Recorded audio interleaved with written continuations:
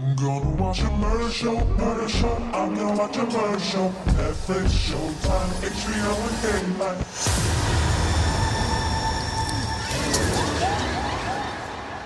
Welcome to the Housewife of Horrors podcast. Welcome back to another episode of Housewife of Horrors, and as usual, my ever-faithful companion, Evil, from 3B Video is here. Say hello, Evil. Help, she's holding me against my will and listening to murder stories. Whatever. Piranha's on the TV right now. It's not a murder story. Those are, killer fish. This is what's supposed to entice me to do more of this? Yes. Fish? Killer fish. All right, so this week we have a listener request from the grab bag. There's actually no grab bag, it's just a list. I would love a literal grab bag. Some people may not like the grab bag because they may put their request in now and we don't get to it because we're never picking it out of the grab bag. So Patience is a virtue. Your day will come. You can reach me on my Instagram or Facebook, and I also put up visual aids so you can see what the people look like that we're talking about. I know for me personally, I like faces to names. So without further ado, this is a listener request from Alana. We appreciate your listening and your support, and here is the case of she chose David and Susan Hendricks, which was an incident that happened in 1983, and we're going to do a little backstory before we get to the incident. Is this a murderous couple or siblings? This is a married couple, but we'll get into that. David Hendricks was born in Chicago in August of 1954. He grew up in the suburb of Oak Park just outside Chicago, which coincidentally is the same suburb that Chris Parker comes from in Adventures in Babysitting. Wow. break that out at a dinner party with your pop culture knowledge. My Adventures in Babysitting knowledge. Yeah. I mean, it's a movie I've watched since, I've been able to watch movies pretty much. Back to the case. His family, they were very religious growing up, and they were part of a Christian group called the Plymouth Brethren, which is a non-denominational Christian group that has been dated back to 1820s Ireland. And their belief system it's Latin, called sola scriptura. I'm sure I said that wrong, but it means by scripture alone. So they believe that the Bible is the word that they live by, bottom line. Yeah. It was a small congregation, and they didn't have churches that they met at. They met at each other's houses for religious discussions and prayer circles. And they didn't think of themselves as part of the Christian denomination because they didn't have an internal structure of leadership like, say, a preacher and ushers and deacons and all that. So they didn't have any of that. It was just religious people getting together at each other's houses, praying and discussing God. Sounds like a fan club. Yeah, I guess you could say that. In 1969, at a gathering through the church, I know I said church, but they don't think of themselves as that, but David met a lady named Susan Palmer, and she was 16 at the time, and his crush was the minute he saw her. However, she lived a couple hundred miles away, so details. A relationship just wasn't in the works at that time. So the summer before her senior year, she was working a summer position at a religious publishing company and stayed a short time at the Hendricks household. While staying there, she and David got to know each other a lot better.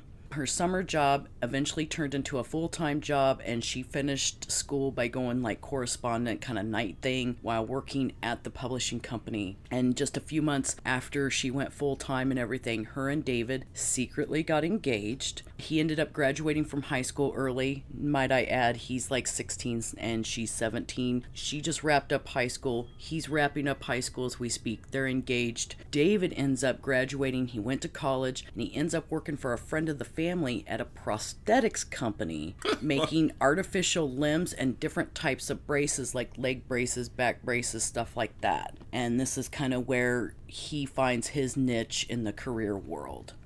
Went to school to make prosthetic limbs. I don't know what he went to college for, but he ended up going to college and then worked for this company that made prosthetic limb. I guess I could have delved further into what he went to college for, but it didn't seem like it was all that. What do you think was his favorite prosthetic limb to make? We will get into that, actually. Holy shit. It's not actually a prosthetic limb, but it is something he does invent. He invents something? Yes, he does. Wow. And so in 1973, David and Susan got married. He's 18, she's 19, and just a few months after they get married, she's pregnant with their first kid. And September 24th, 1974, their first child, Rebecca Hendricks, was born. Late in 1974, 1975, I try to get as a definitive timeline as I can, but some of the research that I was looking into, they just kind of had muddled timelines, so I'm trying to do my best with that. Well, insider bit, nothing irritating the housewife of horrors more than muddy details. Right, I'd like to know a timeline so we can keep up with this. How many days after? Because, like, in the town of Dryden, there's some tragedy that hits, like, I mean, it goes on for days, consecutive days on end, and it's like, damn, that's a whole lot of tragedy for 2-3 days, you know what I mean? Well, anyway, so in 1974, 1975, David leaves the prosthetic business that he had been working with for the last 3 years, and he opens his own business in Galesburg, Illinois. Is it his own prosthetic limb company? Why, yes, it is. I'm breaking out and I'm starting my own. He does. He does. And then in 1976, April 30th, 1976, they have their second child, Grace. So now they have this happy little family. He's got his prosthetic business working for himself. They've got 2 beautiful little girls. It seems like it's his lot in life to be surrounded by beautiful women and make fake limbs. If I ain't living the dream, I don't know what is. So same here, 1976, 1977-ish. The business in Galesburg actually wasn't very successful, so the family closed shop and they moved to Bloomington, Illinois, where he tried his luck again at opening his own business. A little while after moving to Bloomington, on June 22nd, 1978, their third child and only son, Benjamin, was born, and sometimes they refer to him as Benji throughout some of this research. So Benji. I like Benji. It sounds cute. Well, it's the late 70s, and the Hendricks family is doing good. They were healthy, happy. Susan's a stay-at-home mom. He's got his second attempt at owning his own business, and it's going well. Babe, you don't have to work. I've got my prosthetic limb business, and limbs are flying off the shelf. It's November 1979, and here's where we get to his invention. David patented a back brace that he designed. It was called the cash brace, as in cash money. Cash stood for, and I have to say this very slowly. Very slowly. Cruciform anterior spinal hyperextension brace. Sounds like some shit Andre the Giant would wear for WrestleMania 3. Actually, you've probably seen one of these and didn't even really know it. In the movie Romeo and Michelle's High School Reunion, when they flash back to Michelle being in high school, she's wearing a back brace because she has scoliosis. So if you've ever seen somebody who has this metal brace around their torso area that goes all the way around, that is the cash brace to make sure that a person with scoliosis, a curvature of the spine, stays more erect and upright so that as they grow, that spinal curvature will straighten out. Is that same thing that the chick in the House Bunny was wearing? Yes. Okay, so now I've got an idea. Yes, it's basically just this like scoliosis brace to help straighten out the spine. Oh man, so I'm guessing dude left his car at the red light with the money he's making off this thing. Sure. So in July of 1982, they stay in Bloomington and they buy a nicer home. Like David's family growing up, his family was also deeply religious. Their religion, however, did not allow for televisions and radios, and when they did listen to music, it was of course religious hymns and religious music. Fun.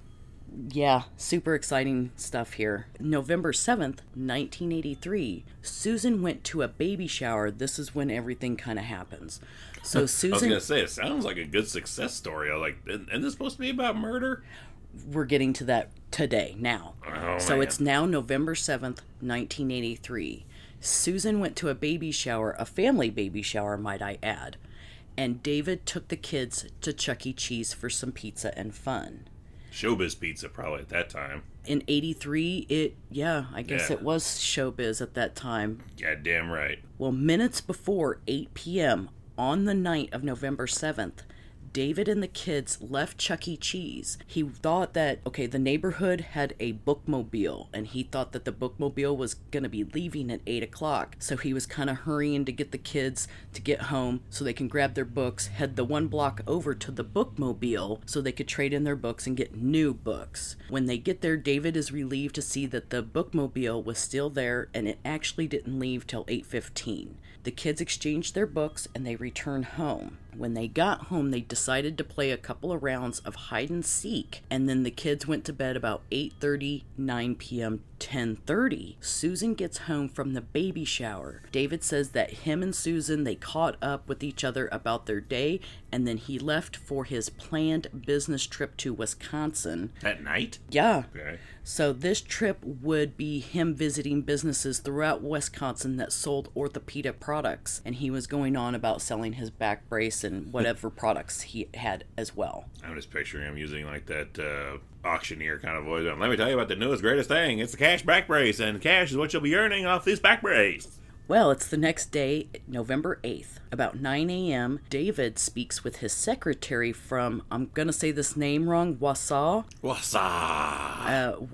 Wisconsin, which is nearly 5 hours from Bloomington. Numerous times through the day, David keeps calling his house. Nobody is answering. He's starting to get worried, so he calls a few people, a couple of friends, couple family members. Nobody has heard from anybody at the house either. When he finds out that they didn't show up to a family dinner, a planned family dinner at 5:30, he's on like high alert. So David, still in Wisconsin, calls Bloomington police to do a welfare check on his family. After he requests the check, he gets in his car and he makes the 4 or 5 hour drive home. When Officer Mike Hibbing and Detective Dennis O'Brien enter the house, they find the back door closed but unlocked. The house is a mess, like somebody was looking for something, and he finds Susan and all the children dead. Susan was in the master bedroom and she had been stabbed repeatedly, and an axe had been used on her as well. She had been stabbed with such force that it actually went through her spine. There's something else about her death, but that won't come up quite yet. Her death gets a little more odd. In the other bedroom, the bodies of the 3 children were together. Rebecca was on one of the beds and Grace and Ben was laying on the other bed. But on the bed with Grace and Ben was the butcher knife and the axe that was used to murder them all, and the weapons had been completely wiped clean. Benjamin, unfortunately, got the worst of all of them. This is really intense. This kid's like a 5-year-old. Oh yeah, I forgot to add that. The kids are 5, 7, and 9. So we're talking about 3 kids under the age of 10. It's not gonna take much to end their lives, let's say. But somebody felt the need to do this to a 5-year-old. But Benjamin had 16 head and face wounds from both weapons. Not only did they use the axe on him, but they also stabbed him in the face repeatedly. Grace's throat was cut and she was struck in the head with the axe 4 times. Rebecca was struck in the forehead with the axe. Sounds like something personal. Exactly, and a whole lot of rage involved. So David comes home, he finds the police everywhere, his house is an official crime scene, and he is told his whole family was murdered. David, of course, becomes suspect number 1. The detective on site felt that David didn't have, what did I say here? He had a lack of emotion upon hearing the tragic news, and he felt that his business trip was a convenient alibi. I mean, well, the trip is, but I mean, however he reacts is, not everyone reacts the same way. Right. Maybe he's kind of taken it all in and it hasn't really 100% hit him yet. Yeah, everybody grieves and processes differently, so... Maybe he's taken a total Barbara from Night of the Living Dead. He's just in a haze for a while. And thinks that nothing's... Why would you think that's real? I wouldn't even think that was real, probably, when I first heard it. I'd be in a perpetual state of when am I waking up from this shit? So David told police that he left November 7th, the day before, at about 10:30, 11 o'clock, after Susan got home from the shower. He said that they talked about their day, and I've already gone through this, but I wrote it here again. He was in Stevens Point, which is 4.5 hours from Bloomington, having breakfast at 7 a.m., and he had a timestamp receipt from the restaurant, and the exact time was actually 7:17. But even more suspicion fell on David because, and I have the reasons listed out here. So the first reason why some more suspicion fell on David was that the crime scene appeared to be staged. There was no forced entry into the house. Around the house, things looked as if somebody was going through things, but nothing was reportedly taken at that point. This includes Susan's purse was dumped out on the floor. So, like a robbery gone bad kind of thing. But once again, it didn't appear at that point that anything had been stolen. It looks like somebody just kind of... Did that to throw someone off, possibly. Right. But they did make note that during the trial... I can't get to that yet. Oh, don't be spoiling early. No spoilers early. So the second reason is the origin of the weapons. The weapons belonged to the Hendricks family, and they came from the property. And why they felt that David was the murderer because of this is, for the most part, murderers bring a weapon with them. They don't go in there empty-handed with the hopes that maybe there's a weapon when I get there. I mean, we can guarantee that there's going to be weapons in every house in America. Everywhere. It works for Michael Myers every time. So. Right, but for the most part, in reality, not the movies, when somebody's coming to kill somebody or they have the intent of it, they're bringing their own fucking weapon. Nobody wants to go there in hopes of, well, I hope I can find the knife in time, or I hope they have a fucking gun safe that's unlocked, or whatever it is. So you don't have to hope if you already know that it's there. And then 3 is the result of the autopsies. The report detailed, and we're going to go a lot into this, and I actually got tired of typing stomach contents over and over in my note, but the hazards of the job, dear. Yes, the report details that the food in the children's stomach was only partially digested and that the vegetables were intact enough to be identified as vegetables. The condition of the food indicated that the kids were killed early on in the evening. So not long after dinner. Right. So based on the stomach contents, the detective speculated that David killed the children after returning from the bookmobile. Then Susan came home around 10:30, kind of chit-chatted with him, and then went to bed. And then he killed her once she was asleep, and he bounced out on his planned business trip. When they got to Susan's stomach contents, they said they couldn't tell what was in Susan's stomach. But of course, Susan wasn't at Chuck E. Cheese with them. She was at this baby shower. Yeah, so she had something that was probably presumably hours beforehand. Well, then the 4th reason is David refused to take a polygraph per his attorney's advice. But to police, this was a clear sign that he was hiding something. Nah, not necessarily. I mean, at the time, polygraphs are like, I guess, more considered a make or breaker thing. But now, like in 2022, it's like, those are about as important as, well, nothing really. Well, despite all these suspicious reasons, police couldn't determine what David's motive would have been to brutally murder his entire family. And even if they had a motive, there was no physical evidence connecting him to the murders. Maybe they disappointed him. They did have physical evidence, which was shoe prints. And we'll get more into that. On the surface, David was a typical family man, owned his own business, active in his religion, and he was happy with Susan. Friends told police that neither one of them expressed any problems or unhappiness with each other or their marriage. And even though there didn't appear to be a motive or anything out of the ordinary with the Hendrickses, the police did uncover that David had inappropriate behaviors with his back brace models. He didn't have sex with any of the models, but there was an escalation of his inappropriate behaviors, but this will be discussed more as the trial unfolds. That's got to be just the weirdest photo shoot in history. Like this ultra religious dude setting up a back brace photo shoot with models. I mean, they have to have the braces on to show how they're demonstrated and all of that. So you need a model. A mannequin ain't gonna cut it. I mean, I guess, but like going and making that like a sexy type of interaction is like, oh, okay. All right, like I said, there was no physical evidence connecting David at this point. Can I ask one question? Sure. How do you spell the last name Hendricks? Is it the Hendricks? There's Okay. no X. It's not Jimmy. Oh, okay.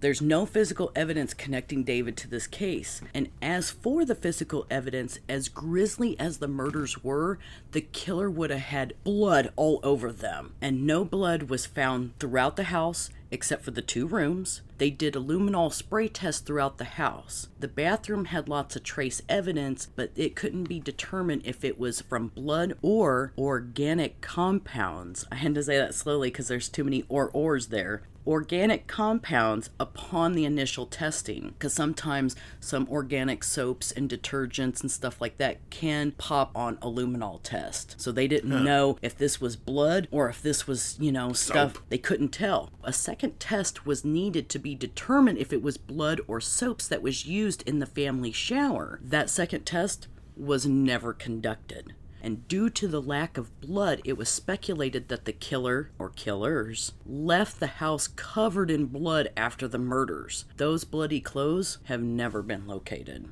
Do you think you would do good if that was a game show and you was on it? Is it blood or is it soap? You get like one run with a luminol and you're like, all right, using your intellect, can you determine is it blood or is it soap? No, because if a chemical compound can't determine what it is, then how is a naked eye gonna do it? You could do it. In another attempt to find some physical evidence on David, police completely dismantled his car.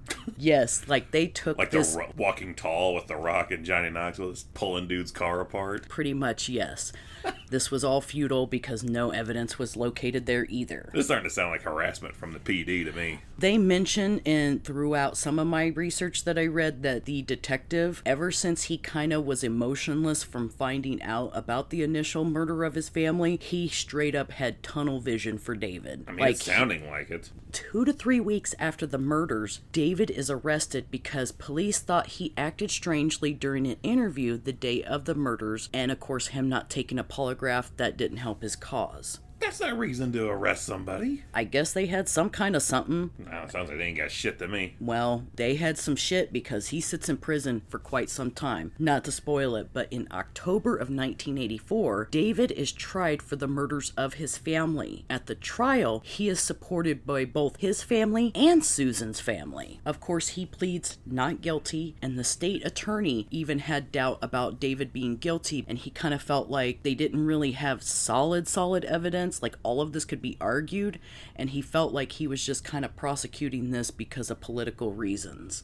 I mean, yeah. He argued that David did have a motive, and this was it. This is some speculatory bullshit, and I kind of feel like some of this is reaching, but people kill for all kinds of reasons, so I can't say. I mean, it feels like it's reaching already, so hit me. So David was unhappy with Susan, but he felt trapped. And he couldn't leave her because he would lose standing in his church if he ever divorced her. He was interested in other women. He had to kill the kids so it wouldn't look as suspicious if he just killed his wife. And being religious, he felt that the children would be in heaven with their mother. But wait, there's more. I found this... I'm waiting. Oh, yeah. I found this part of this speculative motive to be a very far reach. Because David felt he was corrupt, he had failed to live up to his deeply rooted religious standards, so he killed his family before they would become corrupt like him. Do people get murdered to save their souls? Yes, it happens in religious murders, like the whole Andrea Yates case, which we can talk about that on a whole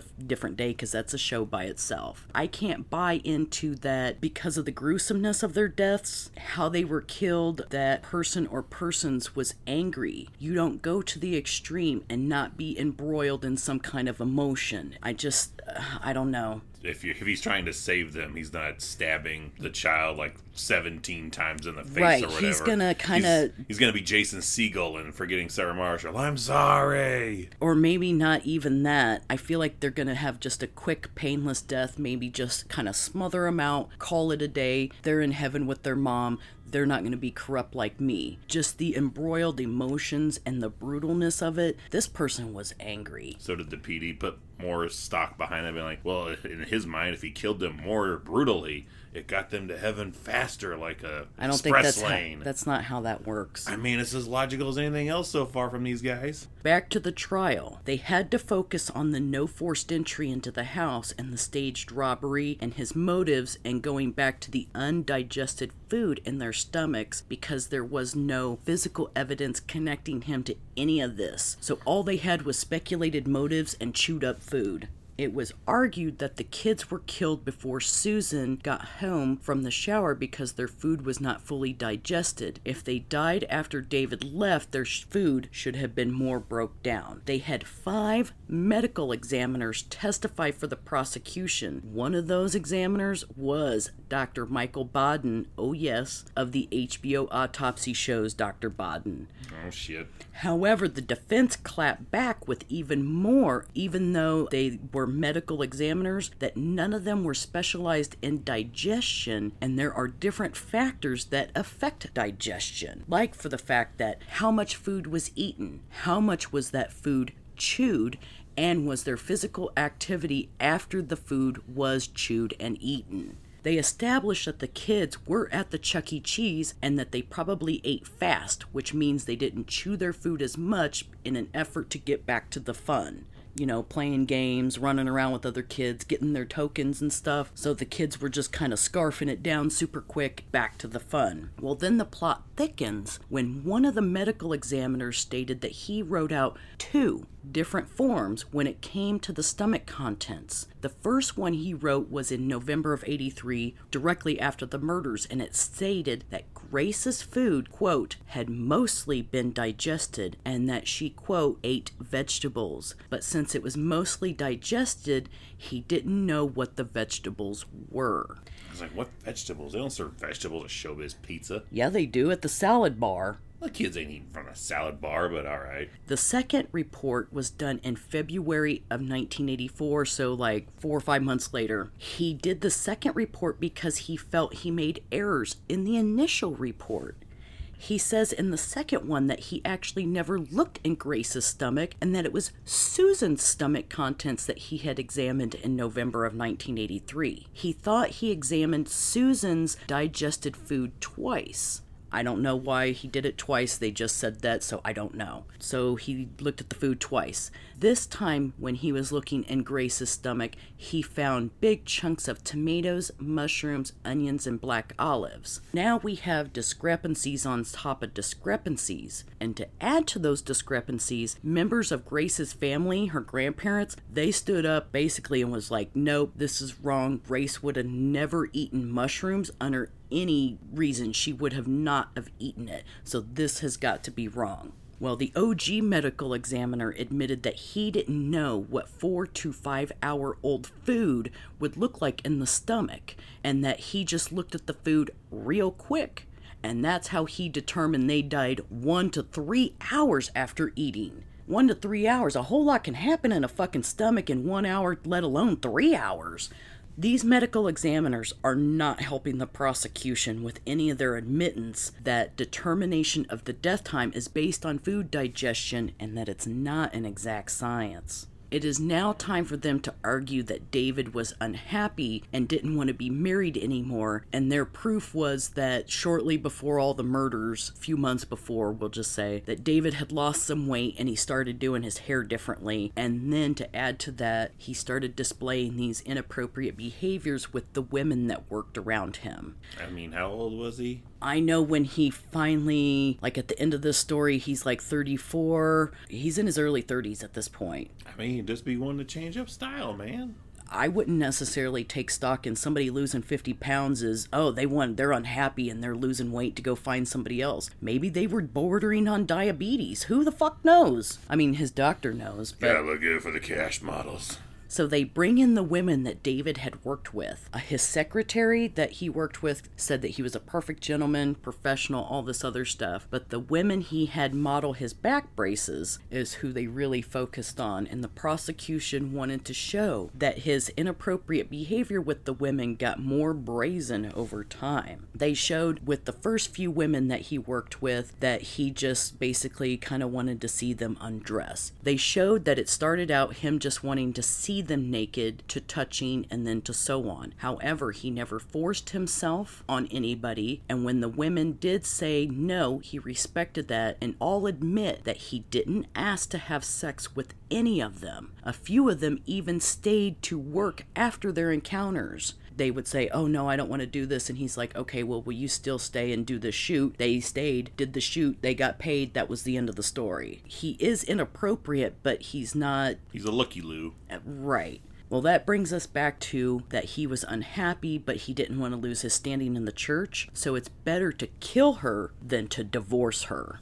I mean, there is some precedence for that being a motive, but go on. His defense argued against what they had as proof and interjects doubt into everything that the prosecution just laid out. They lay out that these medical examiners are not digestion specialists, which they weren't. Time of death determination, again, is not an exact science based off of that. The digestion factors include one that they didn't list before, is that all foods don't break down at the same rate either. So then the discrepancies in the autopsy report was added to this. There's no physical evidence connected to him. There's no forced entry, which they argue the lock could have been picked. The staged robbery, money was actually missing from the house. Plus, the FBI agent that did testify in the case corroborates that the house appeared to be robbed and robbed for something specific because they even went through the freezer in the refrigerator in the basement. These people were looking for something oddly specific. Like specific jewels and shit. I'm totally ripping from Whoopi Goldberg's burglar movie. Like, oh, we hiding expensive jewelry and shit inside the lean cuisine in the freezer. They just said something specific. Police used his religion to drum up their motive for why he killed them. But what they didn't know, and this is from church member testimony, is that their members could get divorced without losing their standing in the church. Now, if a member did do some things that were frowned upon, they basically get like a timeout, what they called set aside, and where you can still attend church, but you cannot partake in the celebrations and traditions of the church until you're rectified. I call it a timeout. They call it set aside. Is it officially a church now, or is that just in place of... Okay, I keep saying... Yeah, the gathering. Okay, the fan club. Despite his inappropriate behaviors with the models, none of these women filed complaints against him, and he didn't display any behaviors or indicate anything about leaving Susan to anybody. As a matter of fact, just months before the murders, David and Susan, for their 10-year anniversary, went to England, and they were actually making plans to adopt a little boy. So they were going to add to their family. I think that if you want to kill somebody, you're not going on European vacations and adopting children. They add that from the initial start of the investigation, the lead detective had tunnel vision for David. Remember I said they arrested him after the news interview where they thought he acted strange and refused to take the polygraph? Well, they make that the focus. So the police didn't even look into anybody else being the killer or that there was more than one killer. Defense laid out that the physical evidence they do have, the 3 shoe prints, none of those belonged to anybody who lived in the house. And if they did, Susan was a homemaker and she kept a very clean home, so that floor wouldn't have been dirty for very long. In addition to the stomach content testimony, the medical examiner said that Rebecca and Benjamin were killed with both the axe and the knife, which Grace was killed by just the knife. And as for Susan, both were used on her, but she was also strangled. Multiple weapons were used, and this tends to fit the profile of more than one attacker. For me, this says two killers, because what is the point? Okay, we're killing these three people. Both of them used on them. Two of them just had the one weapon. So we'll focus on the two that had the two weapons. What is the point of stabbing this kid to death with a knife? He's already dead. And then you go and get an axe to kill him even more? He's already dead. You're wasting time when you could get caught at this point. You need to get the fuck out of the house as quick as you can. So you're looking for whatever it is you need. You're killing whoever it is you need to kill. If they're already dead, why spend more time on brutalizing the bodies when this could be time either looking for what you're looking for or getting the fuck out of Dodge? Maybe he's trying to evaluate the effectiveness of each weapon, contemplating if he spent too much on either an axe or a knife. You know, like, they're all dead. This axe is cutting like shit. I should have just stuck with the knife. I regret this axe purchase. All right. Side note that this wasn't at the trial, but it was in the police files that at 1:02 a.m., on the morning after the bodies were discovered, a young-sounding woman called the home phone. A cop that was watching over the house answered the call. The woman probably thought she was talking to David, and she goes on to say that two guys killed the family and they can be found in Chicago. However, this call was not traced. David then takes the stand and he admits to the inappropriate behaviors, but he loved his family dearly and he never would have killed them. And plus that Susan, they met when he was in high school and she had kind of been the only woman he had ever been with, so he just kind of was a victim of his hormones, as you could say. On November 30th, 1984, it took the jury 6.5 hours to find David guilty on all 4 counts. At his sentencing, he was facing the death penalty. However, the judge said he believed that David probably committed the murders, but he had reasonable doubt. Because of the reasonable doubt, he was just sentenced to life. So while in prison, he ends up meeting this lady who's there visiting somebody. Her name's Pat Miller, single mom, and he's at the Menard Correctional Facility at this point. David is granted permission to marry Pat. The warden felt that since he would never get out of prison, that it was okay to let him get married. So in December of 1988, David and Pat got married with David's mother and even Susan's mother in attendance. In the same month, David got an appeal and the Illinois Supreme Court overturned his conviction and granted him a retrial. The new trial argued that he was wrongfully convicted due to the jury being biased by the testimonies of the models and about his religion, but his conviction was upheld. About a year later, October 1989, the Illinois Supreme Court he was given another appeal, and this time they decided that the models should not have testified, that it did bias the jury. So in February of 1990, he got a whole new trial without the testimony of the models. The prosecution argued the same case, now minus the models, and the same motive of him feeling trapped, losing standing, blah blah. The prosecution didn't prove that he was unhappy and that the stomach contents aren't reliable. David was then acquitted on all charges on March 29th, 1991, and he walked out of that courthouse free. David and Pat did stay married for a few years, but they ended up divorcing. In 2002, David remarried, and he and his new wife now live in Florida. He ended up publishing a book about his former cellmate when he was in Menard, and the book is called Tom Henry: Confessions of a Killer. As of August 2021, he was still married and living in Florida. David has come out publicly that he knows who killed his family. He says that it is his former brother-in-law. Susan's sister, Martha, was married to a guy named John Lewis, and they divorced right after David's 1984 conviction. It is suspected that Martha made that 1:02 a.m. phone call, and she was suspected because when she was asked if she made that call during the polygraph, it showed up that she was deceptive. After she divorced John, she told her family that at the same time of the murders, John was an orderly at the local hospital, and on the night of the killings, he came home wearing scrubs that were covered in blood. I don't know if it was she didn't either think to ask or she didn't want to know, but she never asked him why he was all bloody. Or why not change that shit before you get in the car? Well, Martha went on to tell her family that John was also jealous of David's success and money. Prosthetic limbs and back braces, son of a bitch. Maybe not jealous of that, but jealous of the money that was coming in from it. I mean, they were able to move around, buy a bigger house.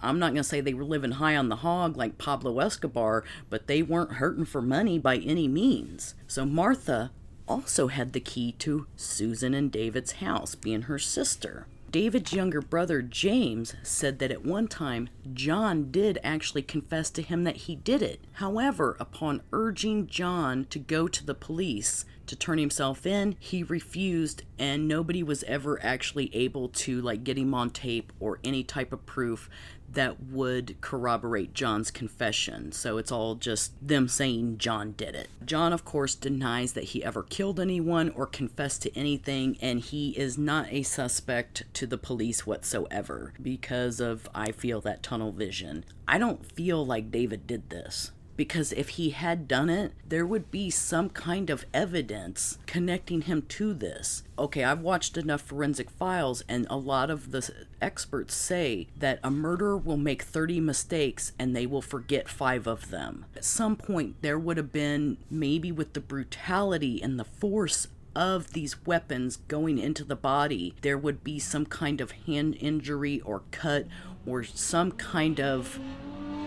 Don't mind that motorcycle just flying by. There would be some kind of blood evidence of David's somewhere in that crime scene. Or there would be blood in the car if he did get in the car after the murders. He would have been covered in blood. There would have been something found. And they just kept going and going and going in this one direction, still finding nothing after all of these efforts. I'm going to go with the brother-in-law, John Lewis, because he came home covered in blood. He was jealous. The phone call from the wife, the line about the phone call, maybe it might seem convenient that Did he act alone? Do you believe he acted alone, or did he have someone with him? Martha, the sister, said that 2 people killed them. They're going to Chicago. John did, I guess, take off to Chicago after that. I didn't follow up that note, but I can show you 100 cases at least of women that kill over jealousy. When it comes to men, you just don't hear about jealousy being that much of a motivating factor.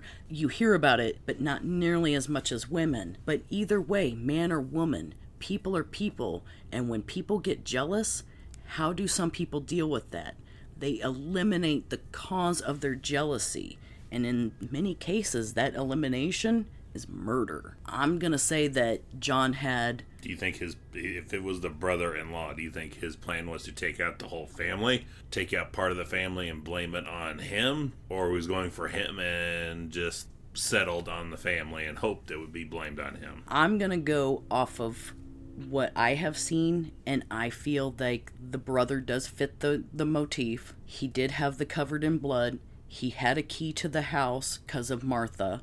He had a motive. Now, granted, what would he have gained from it besides eliminating the object of his jealousy? I don't know if he thought maybe Martha would get some kind of inheritance, being that the whole family was killed. They didn't go into the motive because this guy has never been a fucking suspect. He's been a mention in a phone call, and then David coming out publicly saying that he thinks it's this guy, and then the brother John saying, yes, he did confess to me too. That is it. He didn't say, I killed them because of A, B, C, D. He just said, I killed them. And now this guy, John Lewis, has also just dropped out of sight. Like, nobody knows where this guy is. I'm sure there are people who know, but the research that I was looking into, he could not be located for further comment or just an updated status of, he's living here, he's married, he has kids, he works at a car wash. I don't know. There was nothing beyond that. Ghosts. And the other motive was blown out the water because the dude got remarried twice after the fact. So if he didn't want to get divorced and thought killing would be was their whole basis argument, it's blown out when then they're like, well, he's been divorced since then. Yeah, he divorced more than twice, actually. They did go on to say, like, he was married to his 4th wife at this point and still living in Florida. Sounds right. Either way, divorce obviously wasn't a fear of his.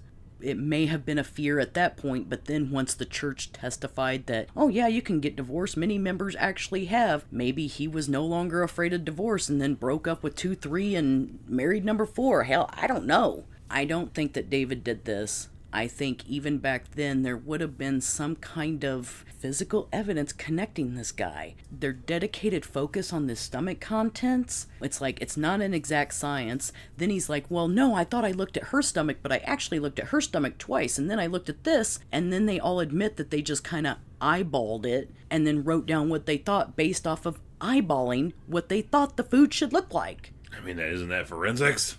No, it should be an exact science and nailing something down. Like when they look at a hair, like a hair follicle, they can match that to something that's definitively, yes, it belongs to this person.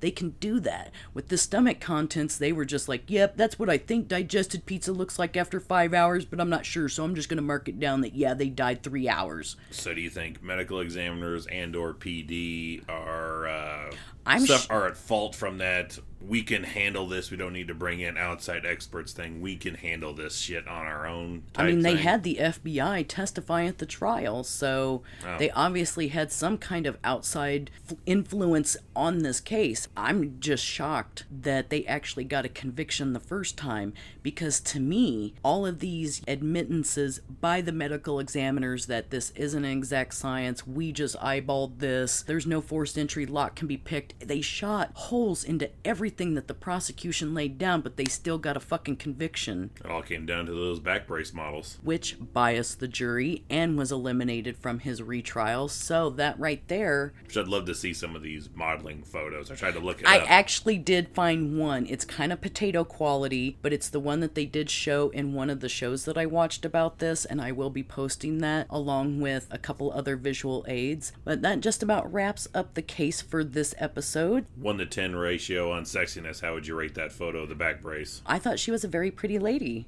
Well, hell, I'll give her an 8 or a 9. Oh, damn. It was an 80s photo, so she's got 80s hair. She's not like nude or nothing. She's wearing like a black shirt. She's smiling. Her hair is done. She's pretty. That's its own specialty magazine right there. Yes. Nude back brace models. None of them were nude, except for a couple of them, but they didn't have pictures taken of them. They were just massaged or touched. That was it. During the trial, they talked about that. Okay. So, I was like, like I photos? Said, they showed, I told you during the trial that they showed it just went from, oh, he just looked at one naked. Yeah. Then it moved up to he was kind of touching one, he massaged one. It was an escalation of his inappropriate behaviors.